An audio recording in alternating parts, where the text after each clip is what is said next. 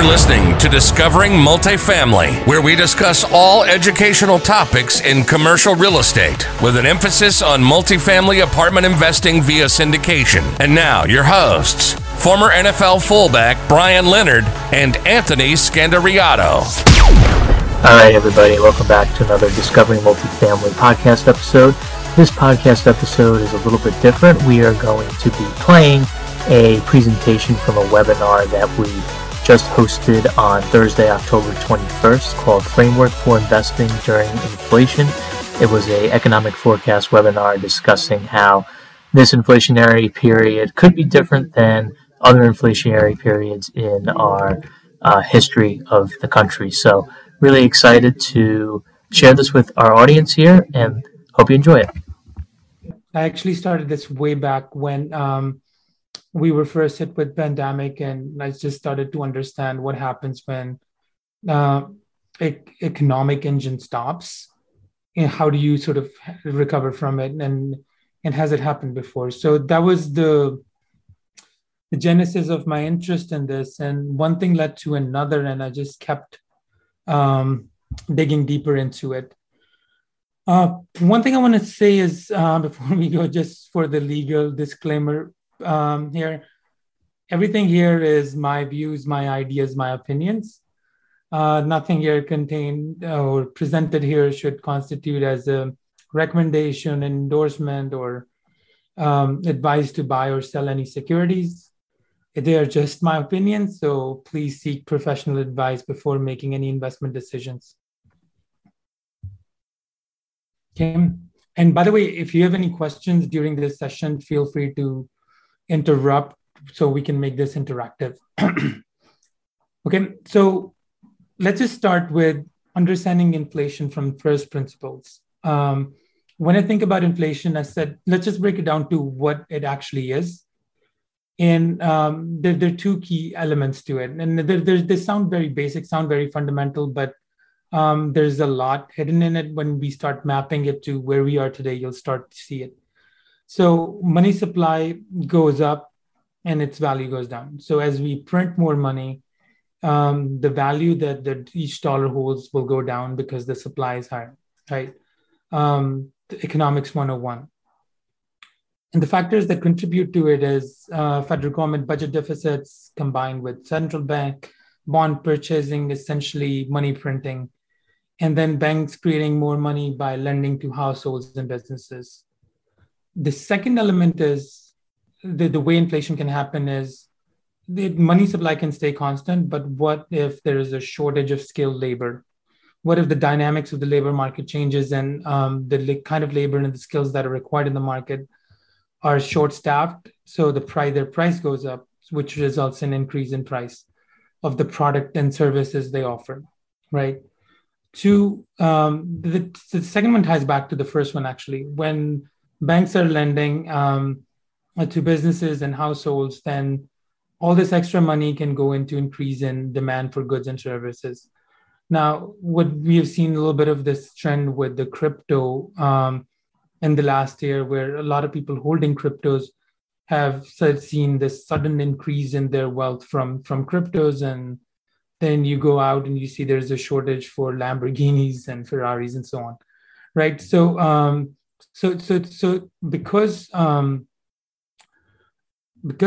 people have sort of more money, they have more to spend, and it can come from multiple directions. And the only reason I gave the crypto example was because it was very asymmetric and uncorrelated to rest of the market for wealth creation. Supply shortages, obviously, it's one of those things that are temporary and transitory, where just as we saw in the pandemic, everything stopped and then the demand picked back up very quickly, faster than most businesses thought it would pick up. And as a result, it ended up in creating supply shortages, right? And which also creates an upward pressure on the prices. So fundamentally, those are the two key forces that play in. And the factors that actually, the levers that control it is interest rate. And the interest rate and money supply goes hand in hand, where, as we understand, Fed can move the interest rate up essentially decreasing the supply of the money in the marketplace, so less money to go around, so control inflation. The second element is the labor market, which is again, as the unemployment numbers go down, as the workforce go back and unemployment gets down, you can manage it. And actually, it's part of the equation between the interest rates and labor market, where you can drive the interest rates down, keep the interest rates low till the labor market returns to what's considered normal, which is around 4% unemployment. But the third one is really interesting. It's what I call inflation expectations. Inflation expectations is essentially the public's expectation of inflation. If everyone believes that we're in inflation or we're going to go in hyperinflation and it's coming, then they start making decisions in such order. And as a result, it becomes self-fulfilling prophecy, where if we all say we're in inflationary times and we start acting that way, we start buying gold and commodities and so on, all of a sudden it would become that, right? Self-fulfilling. And the other way the Fed tries to control it is by coming out and saying things like, hey, it's transitory, we know how to adjust it, it's dynamics, we have the right levers to manage the expectations, because expectations can essentially have the same impact that an interest rate can have. Okay, let me pause and see if there are any questions on the fundamentals before I double click on each of them with where we are today. I think we're all good here. I'll keep going. All right, now it gets interesting. Now we got the fundamentals down, right? So let's map them to where we are today. Increased money supply, right? There was a $3.4 trillion of COVID spending, right? I'm not sort of making a comment. I don't have opinion on if it was a right thing or a wrong thing. But what that essentially has done is it has increased the money supply in a very major way.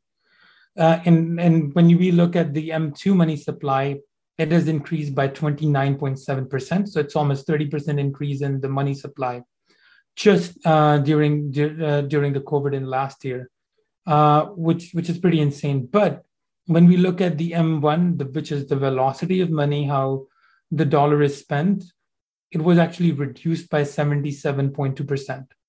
So essentially what that means is all this extra money is not going out sort of for day-to-day transactions, but actually going in investments.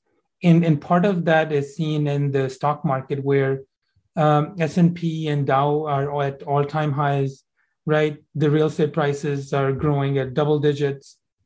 So that's what's happening. They're going into these assets and creating an asset bubble, asset inflation. And as we go further down in the presentation, what I'll do is I'll try to compare it to an asset bubble that we saw in the past and how it relates to that. Okay, the second thing is budget deficit, right?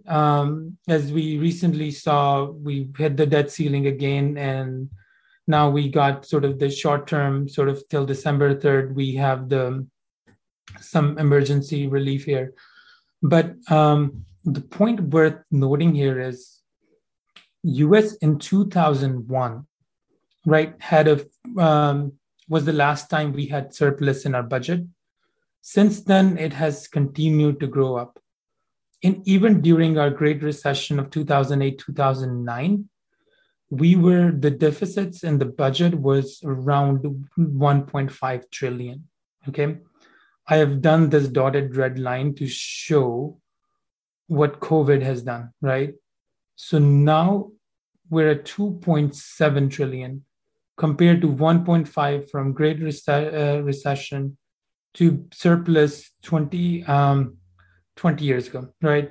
So as you can see, it's growing at a rate where I'm thinking, right, if we will ever be able to get that under control, and what are some of the mechanisms the US government will use to get that under control, right? And part of the picture is inflation in some ways is actually helping it, because if you compare inflation with the nominal GDP, as the inflation happens, the nominal GDP goes up, and so the deficits look less than what they actually are without inflation. The third thing here is the role of the Fed, right? Fed's bond buying spree is going to result in about 8.5 trillion on U.S. central bank's balance sheet by February of 2022, which is double in size from what was pre-COVID. Okay, pre-COVID, the balance sheet was 4 trillion. Now it's going to be 8 trillion, right? And then if you go further back, I don't know if you can see my mouse, but if you go 2008, 2010 timeframe, you see we were between 0 and 2 trillion, right? It was less than a trillion. And going from less than a trillion to 8 trillion, and just doubling from 2020, 4 trillion to 8 trillion, it's going to have consequences. It's huge, right?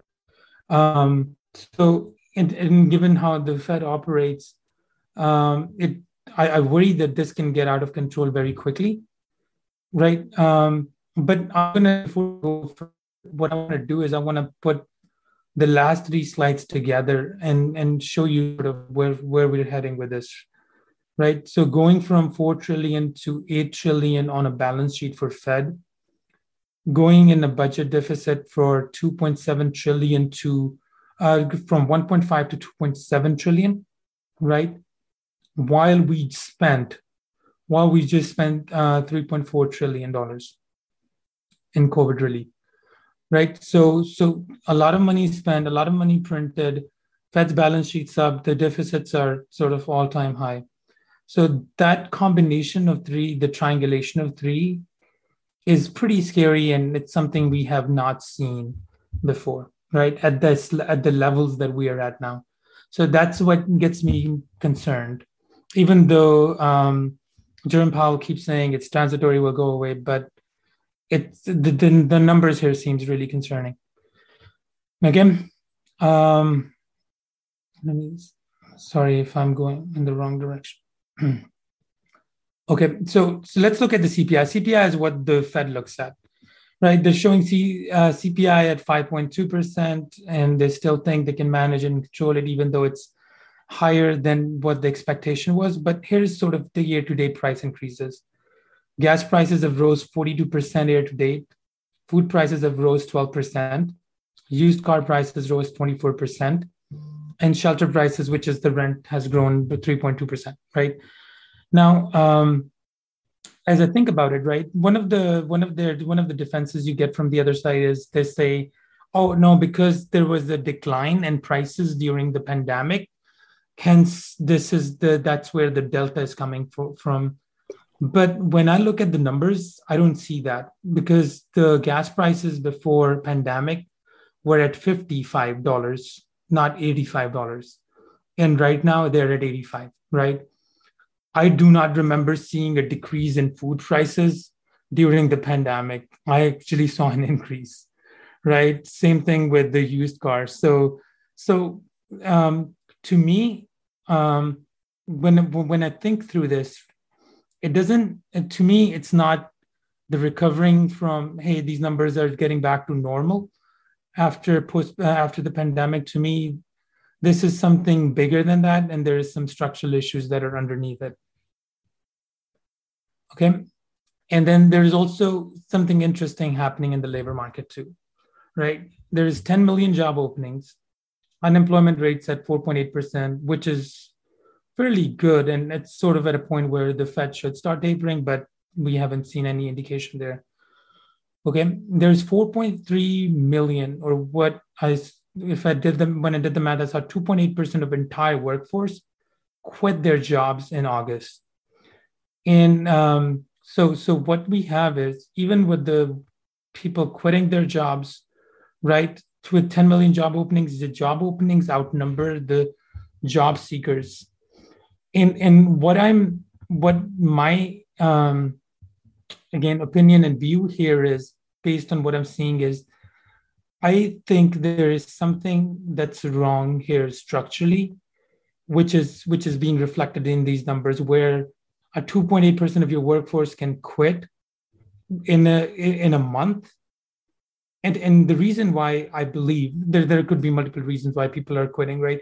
But the reason I believe the people are more confident quitting their jobs is because they know that there are a lot of open jobs, so they can go and get something that culturally fits and aligns with what they're looking for, with their purpose, and also demand higher salaries. And at the same time, because there are 10 million job openings, and most of these jobs are requires a different set of skills, and the skills that are needed for those jobs have evolved, they're willing to pay higher amount too.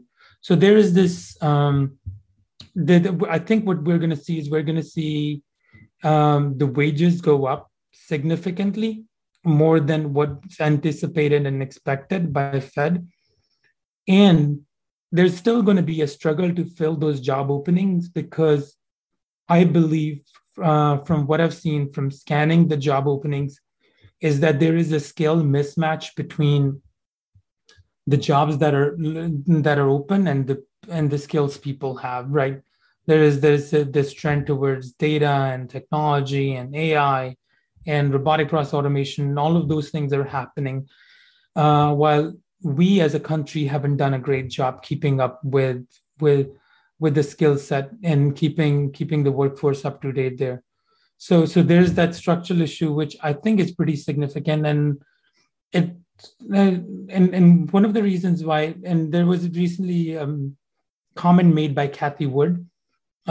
She said that she doesn't really see inflation. She thinks it's in the next few years we're going to be in deflationary environment, given all of the innovation the technology is going to have.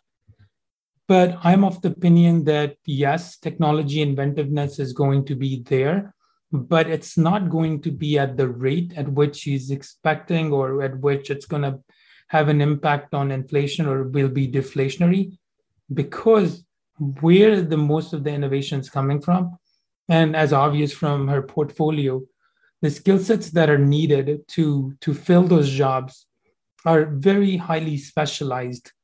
And it's going to be a struggle to get the right people there. Hence, the productivity that she thinks is going to come out of sort of technology inventiveness and innovation probably not going to be that great, right? Because there's this structural issues with the labor market, right? If the labor market's not there, the prices are going to be high, and then it would be hard to find talent to actually create that productivity with technology. So that's the labor market, right? Now, again, let me just pause, see if there are any thoughts, questions. All right. Keep moving. All right. So one of the biggest questions that I get, and what I've seen come across the headlines, even in the news, is inflation transitory or is it lasting? And there are opinions on both sides. And what the Fed believes is that it's transitory, it will go away. You want the inflation to go slightly above 2%, because over time, as economy gets better and it booms, it's going to eventually return back to 2%. If it doesn't go up, then you're going to end up with less than 2% inflation, which is not good.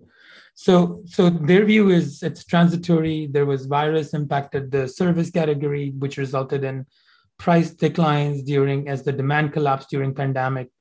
And then there is this imbalance in supply and demand now, which is creating these shortages and increase in prices, but all of it's going to go away in next 4 to 6 months as it flushes out the effect of pandemic.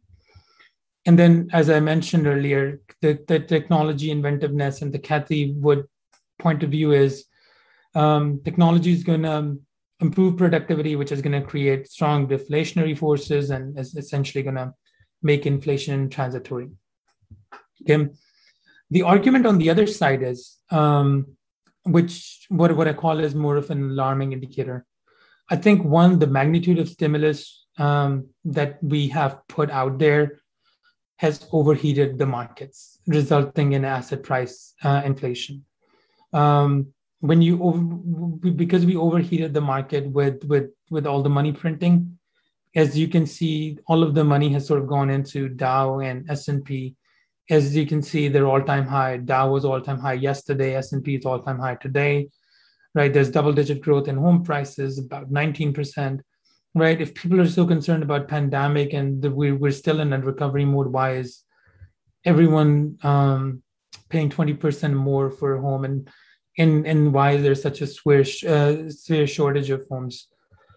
So that's that, right? And then there is $3.5 trillion, which is about 16% of GDP that's sitting in dry powder.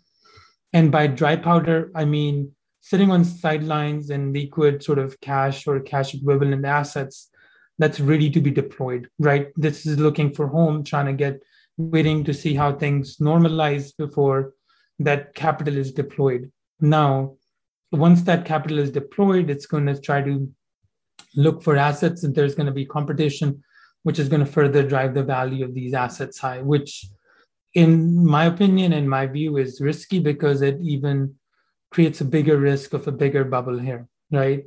And like I mentioned on the previous slide, there's unusually tight labor market, which is indicating some structural issues that exist. So now sort of thinking about sort of all the stock market sort of being a bubble, real estate being so high, up 20%, and all this money sitting on the sideline, I feel that the transitory nature is going to be not transitory short term, but transitory more mid-term before it actually comes back to normal. So those are the alarming indicators that I believe in. And the reason I believe those are alarming indicators is because there's some assumptions the Fed is making which may not hold true. And I spent a lot of time thinking about why Jerome Powell and Fed's not sort of thinking the way I am thinking about this. What is the difference? And I've come up with a few things. One, their forward guidance assumes a very linear world, right? Where everything happens linearly, the taper down is linear. So my point of view is we're not in a train, we're in a bit of a roller coaster, because this is, as I've shown from the numbers earlier, the world we're sort of in, we haven't seen this before. So it's not going to be linear. There will be surprises. Second, what I've noticed is they're playing from the old playbook. They're using the learnings from the great sort of the financial crisis of 2009 and 10 to understand how they should adjust. And what they did there was slow and gradual tapering. But I feel that's the wrong prescription here because we're in a very different times.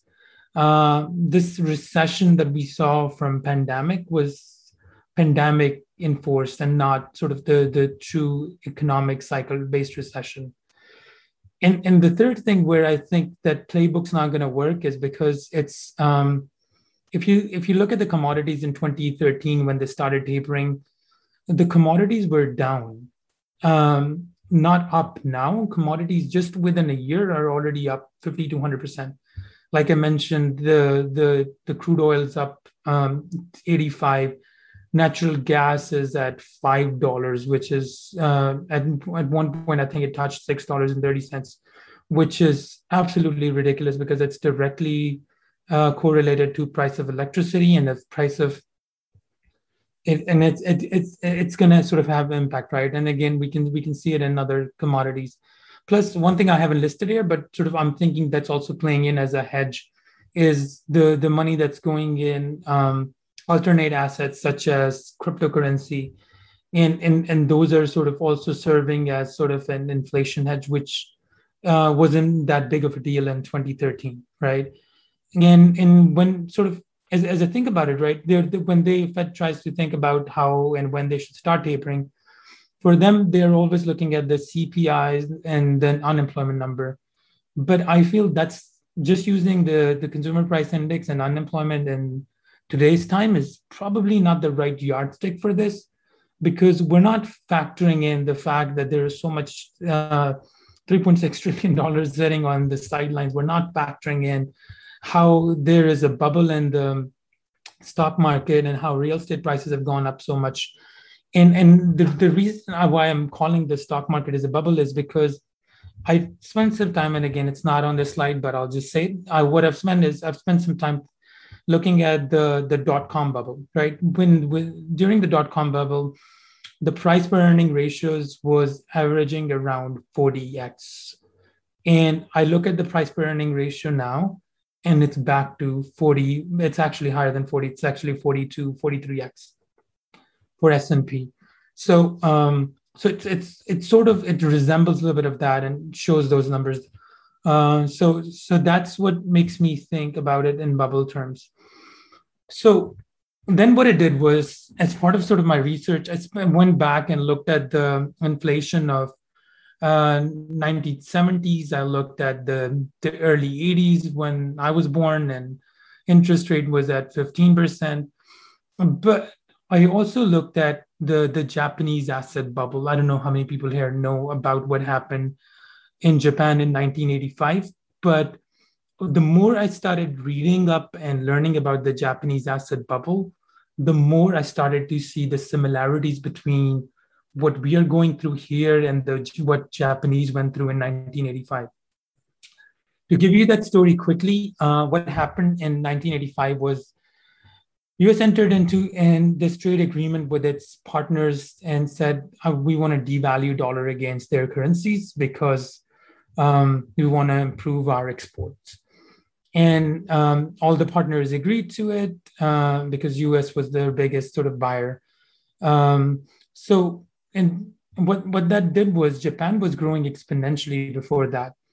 And when Japan agreed to the terms and then partnership with US, what they said was they had to do was they said they need to introduce basically a new fiscal or monetary policy to address the slowdown that's going to happen because the dollar is going to go through the devaluation against their currency. So what they did was they introduced a massive fiscal and monetary stimulus. And their idea was with that massive fiscal and monetary stimulus, they can keep the growth at the rate at which it's growing without dipping, and it will counter the effect of devaluation of the dollar against Japanese yen.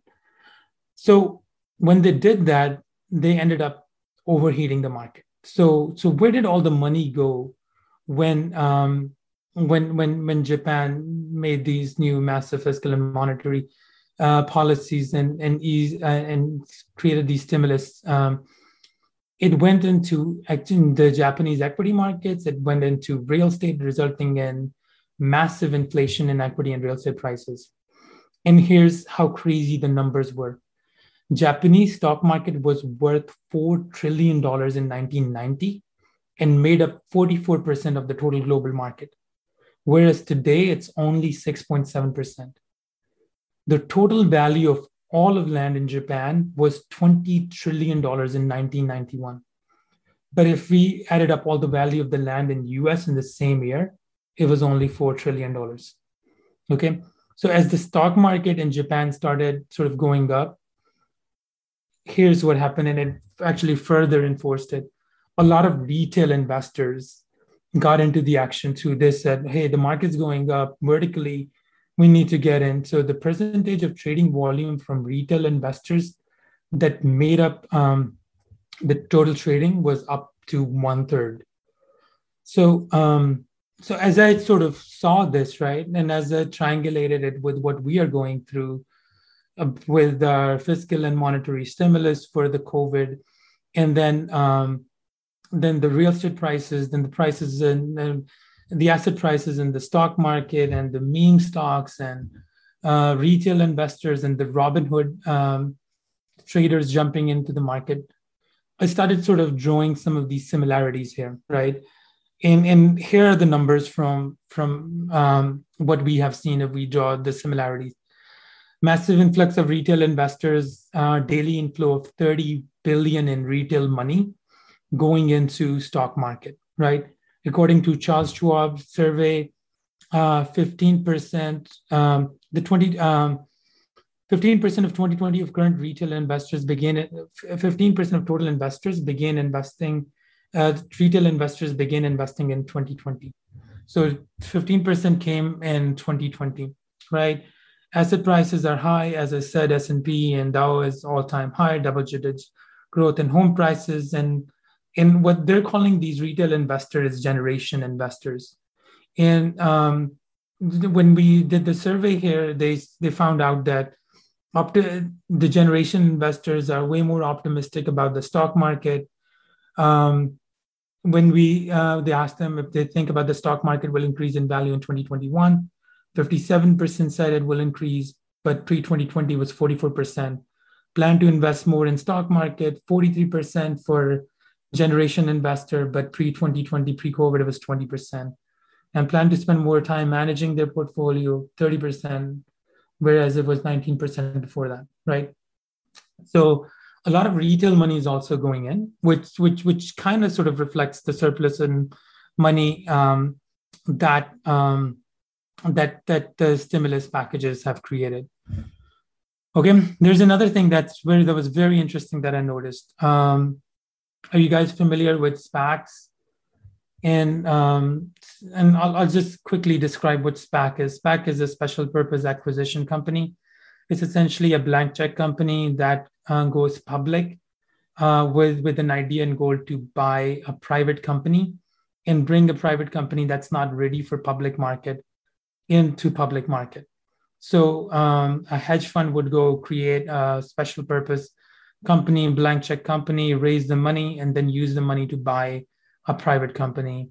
We have seen a lot of that happen last year. There is a retail, and we've seen this with SoFi, Open Doors, and so on. And there was a very similar concept in Japan during their bubble. It's called the token. So token was a way where Japanese companies that were publicly traded were able to invest and diversify across different things. So what ended up becoming with these token investments is every company that was, even sort of the companies that were technology companies or in business to make printers, ended up becoming and acting like hedge funds, because they were buying and investing in diverse assets not related to their core business. So in Japan, from 1983 to 1987, the investment in tokens went up from 2 trillion Japanese yen to 30 trillion, right?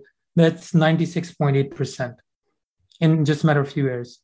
Now, we look at the SPAC investments in the US, right? So the SPAC investments in 2018 were total at 1.8 trillion. In 2020, 1.8 billion, from 1.8 billion to 83 billion, okay? And then just in 2019 was 13 billion, but now it's 83 billion. So it's definitely strange, right? And as you can see from these charts, there's that similarity where we're getting, we're underwriting a lot more risk here, and it's representing and reflecting some of that, right? So how are we doing on time, Anthony? Are we doing okay? We're doing great. All right. So what we've learned from the Japanese asset bubble, what we've learned is, here's what we have learned. When Japan saw that there was this bubble in the asset prices, they did what we are expecting our Fed to do, start increasing the interest rate. But it was a day late, right, when it comes to increasing the interest rate. So when Japan was only halfway through their interest rate increase, the bubble busted, it crushed the equity markets. And 30 years later, they still have not fully recovered, okay? So as I think about it, right, and as I try to map it to the present day, I am thinking what will happen in February and March of 2022 as we start increasing and start tapering, right? I don't think there's going to stop. They're going to start tapering. And as they do this slowly, right, and slowly start increasing the interest rate, will it be too slow and too late? And if it's too slow, too late, what would it do to equity markets? And how do we prepare ourselves for it? So if that happens, we can better manage our capital allocation. So that's what I sort of came up with here, right? So what I said was, what should be the investment principles for this inflation, given all that we just learned and studied here?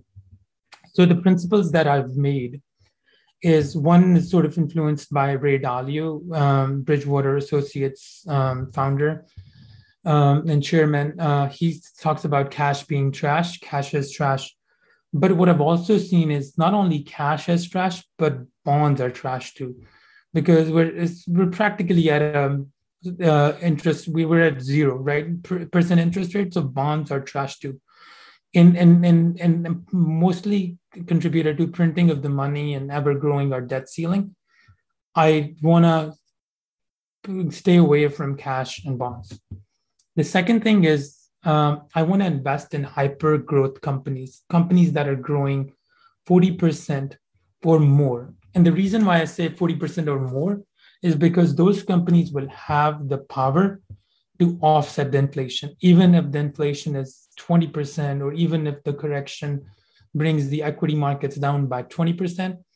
If you invest in companies that are growing 40% year over year, then you have a better chance of offsetting inflation, and those companies have the actual potential to be the leader in their space, right? As the trends and overarching themes for where the world is going evolves, right? The third category is, and which sort of fits with the theme of this group here, cash generative assets.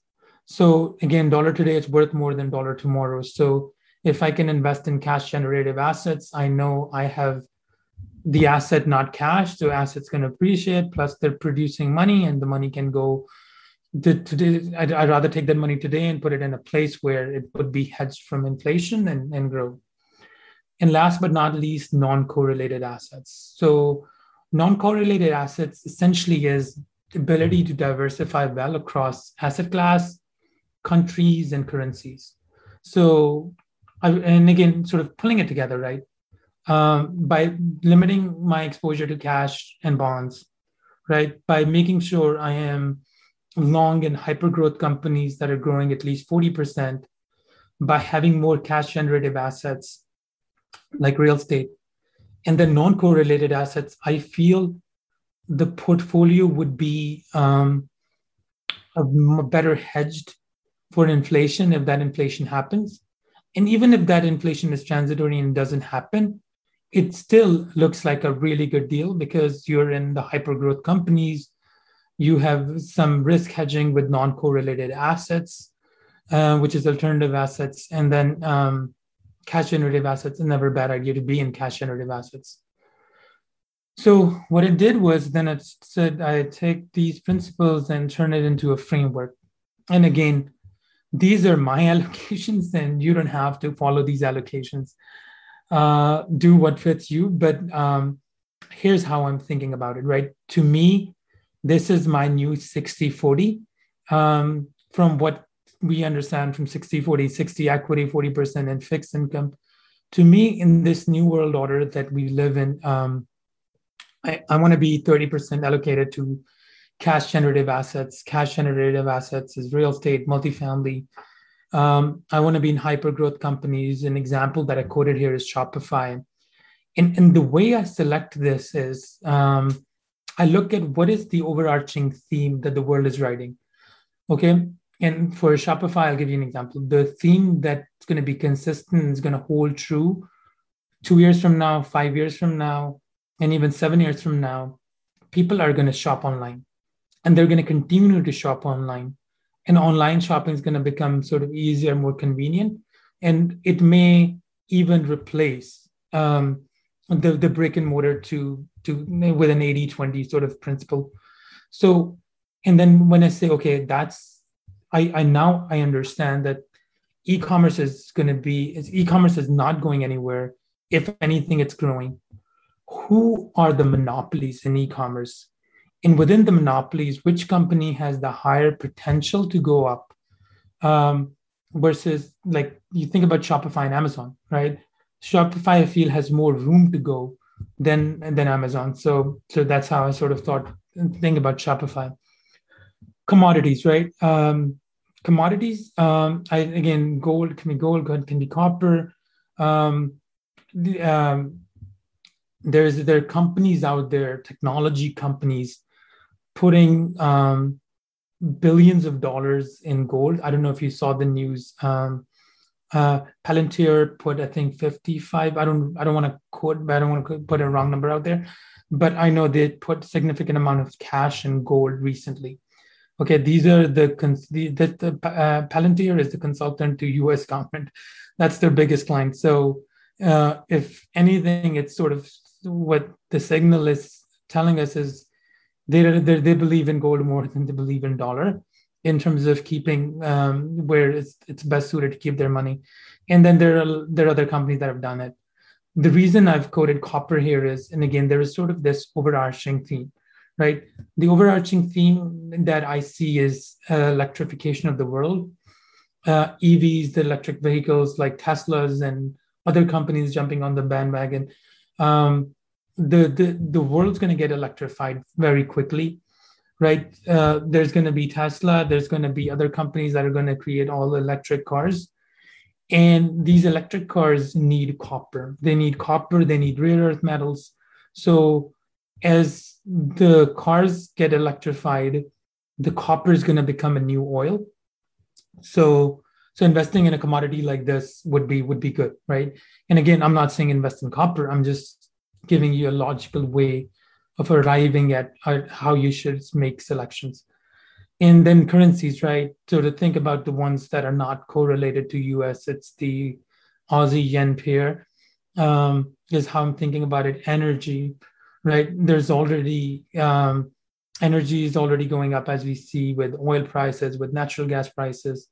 And energy is also a good hedge against inflation, because that's sort of a better place to keep your cash. And last but not least, the non-correlated assets. In my mind, non-correlated asset is Bitcoin and Ethereum and DeFinance right now.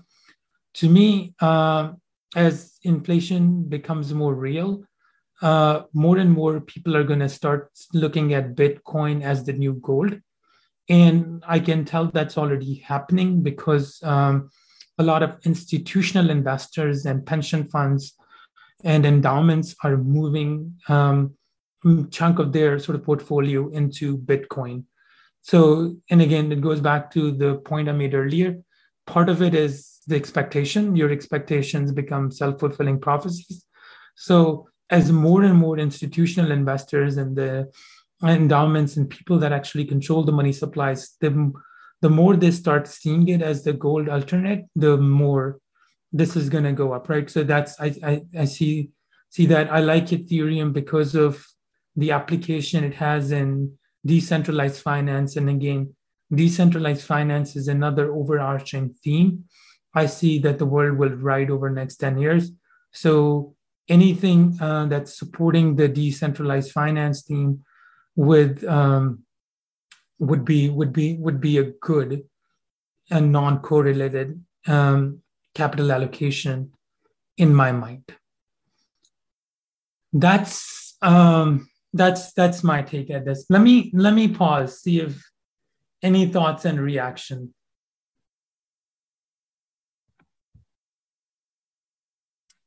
Anybody from the audience have anything? Go ahead, Ari. If you have one more slide, we'll get into some I have Q&A. one more slide. I have one more slide, and then we get into. So this is sort of just. By the way, I have a book that's coming soon. I started working on it last year, like I said. And what I'm writing here is, and again, I haven't sort of created a website for it yet, but it's coming together. The book is called Shifting World Order and New Rules for Operating in It. And essentially what we do is we look at the forces that are shaping this new world order, how things are changing. And what I do in the book is I start with drawing parallels to the last change in world order, how the world went from essentially from a British empire to US empire. What are the factors that contributed to that transition?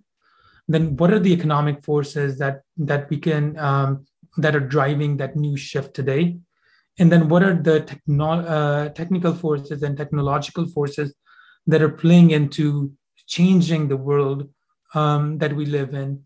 And as though they come together, what is the paradigm shift? What is the new operating model that we need to follow to build on it, right? The paradigm shift is going to shift the values, as we can see, location, right? Where do we live? Where do we work? That should change. There are new rules of finance, right? There is value investors and value investing definition that Warren Buffett and Charlie Munger has. But the value investing today and what the definition of value investing today should be is very different than what their view of value investing is. Because if you stick with the older view of value investing, Philip Morris may seem like a really good value investing, but given the growth and what's happening in technology, there are other ways to measure what should be value investing. And again, I'm just using that as an example to show that sort of the terminologies and definitions of finance is going to evolve and how we need to adjust our investment mindset with it.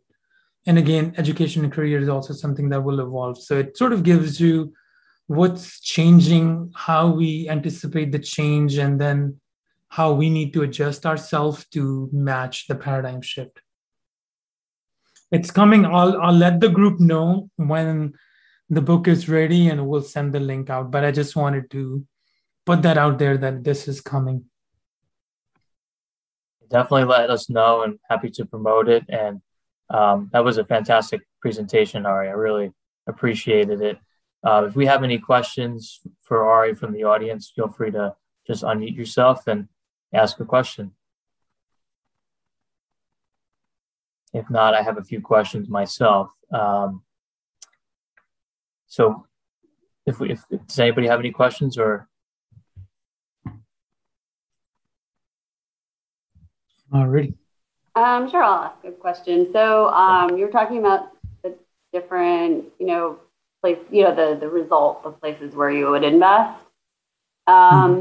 What is your view on some of those investments with respect to investing in the form of debt versus equity? Okay, that's actually a fantastic question. So it when it comes to, and again, I'll give you sort of, again, if I have more sort of clarity to what type of debt, what kind of debt, I'll give you an example with two different kinds of debt. One debt is sort of where you have a fixed traditional debt structure. You're investing in a debt, either in a corporate debt, and what that will do is that will give you sort of fixed interest. And again, it's a fine way to hedge against the depreciation, as long as the interest rate you're getting on the debt is better than what the inflation number is going to look. My worry there is inflation numbers may get completely out of control, given all of the numbers that we saw. That's one kind of debt. Now, the second kind of debt is, and again, it depends on sort of the level of sophistication and type of investments, is on convertible debt. What Tesla did in 2014 was they made available convertible note investment to institutional investors. Now that's risk-adjusted return on that convertible note in Tesla was, or whoever made those investments, I believe Social Capital was one of the companies that did, was an amazing call, right? Because they were, the risk return profile was good because it's a convertible debt. And then they had the option to convert it to equity, which I believe they did, and ended up working out really well. So to give you a short answer to your question, one, it depends on the type of debt. And also it depends on your view of where you think how bad the inflation is going to be against the interest rate you're getting on the debt. And it would seem that within the first type of debt, there's also like variable interest rate. Is that kind of in the middle in your view? Yeah, variable would probably be in the middle. Yeah, but again, variables may have some interesting options there too. But it depends on the level of sophistication an investor has and their outlook on it. My personal point of view, given what's available in terms of capital allocation, I feel, and again, personal opinion, I feel I am better off allocating not to debt, but to actual sort of taking an equity stake in a cash generating asset, right? Because look, if inflation happens, and it seems like it is happening, right? The value of dollar today is more than the value of dollar tomorrow, and I'd rather borrow as much as I can. I want to be on the other side where I want to borrow as much as I can now and put it in the cash generative assets. That's why I love what Anthony and the team is doing, right? I love put it in sort of assets, put it in hyper growth companies, and hyper growth companies that meet the trend that the world is moving towards. And if those investments work out, they will do far better than, again, doing in debt. And again, like I said, it depends on the risk appetite and your know-how of the subject, but that's how I would allocate. I want to be on the other side of it, Jen. I want to borrow. That's a great question. I have a few questions, but I'm just gonna, since we're coming up on 7 o'clock here, I'm gonna keep it pretty strict to that. As we're talking about allocations. So how much cash should we have, Ari?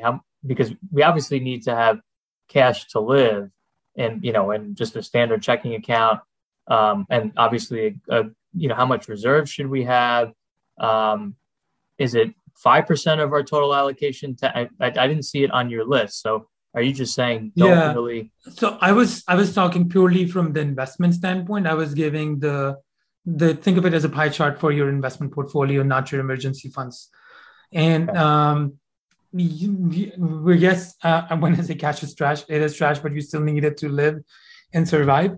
But so I would still keep and maintain the cash that's needed for day-to-day cash, that whatever the rule of thumb is that Susie Orman and others have in terms of how much you should have in emergency and have that. It's sort of what's after you're set with emergency, after you're set with the cash you need for your day-to-day, it's the investment capital that's left, and that you shouldn't have in cash. And if you're sitting on a lot of cash, it's a scary place to be, because there's the better places and better home for your money than have them in cash. Yeah, I 100% agree. As we wind down the program tonight, does anybody have some remaining thoughts, questions, comments? Before we go, actually, I have a couple of questions I think might be on some people's minds. It's definitely on mine. We only talked about the budget deficit basically from, obviously you had a historical chart that spanned decades and decades before. We didn't talk really about what's going on now in Congress in terms of 2021, 2022 moving forward. Congress is looking to pass another $3.5 trillion of spending. That's obviously going to come from somewhere and likely add to the deficit as well. So without getting, into the politics of it, any opinions on that in terms of the inflation standpoint? And I'm really curious to hear where you think we're going to be back to 2%, if we're ever going to be, reverting back to the mean. Like what time period do you think that's going to be? Those are my two questions. I had to ask. In my mind, they're great questions. In my mind, this is sort of just out of control, right? One, and sort of there is a talk about because we keep increasing our debt ceiling, it's arbitrary anyways. Let's just get rid of it and let's go unlimited with how much we can have that. And the reason why we have been able to do so is because US is the reserve currency of the world, right? We have the power to do no other country can do what we can do, because we are the reserve currency of the world. Oil is traded in dollars, which essentially is directly correlated to how the world economy is doing, right? So we have that working in our favor, and that has allowed us to play and come this far, right? But I worry we're hitting the point of no return, where there are other emerging powers such as China, and where they're going to look at us and they're going to say, why do we have to they look at Saudi Arabia, right? The OPEC countries, and say, Saudi Arabia, why do we have to pay for oil based on what the decision of the Fed is in US, right?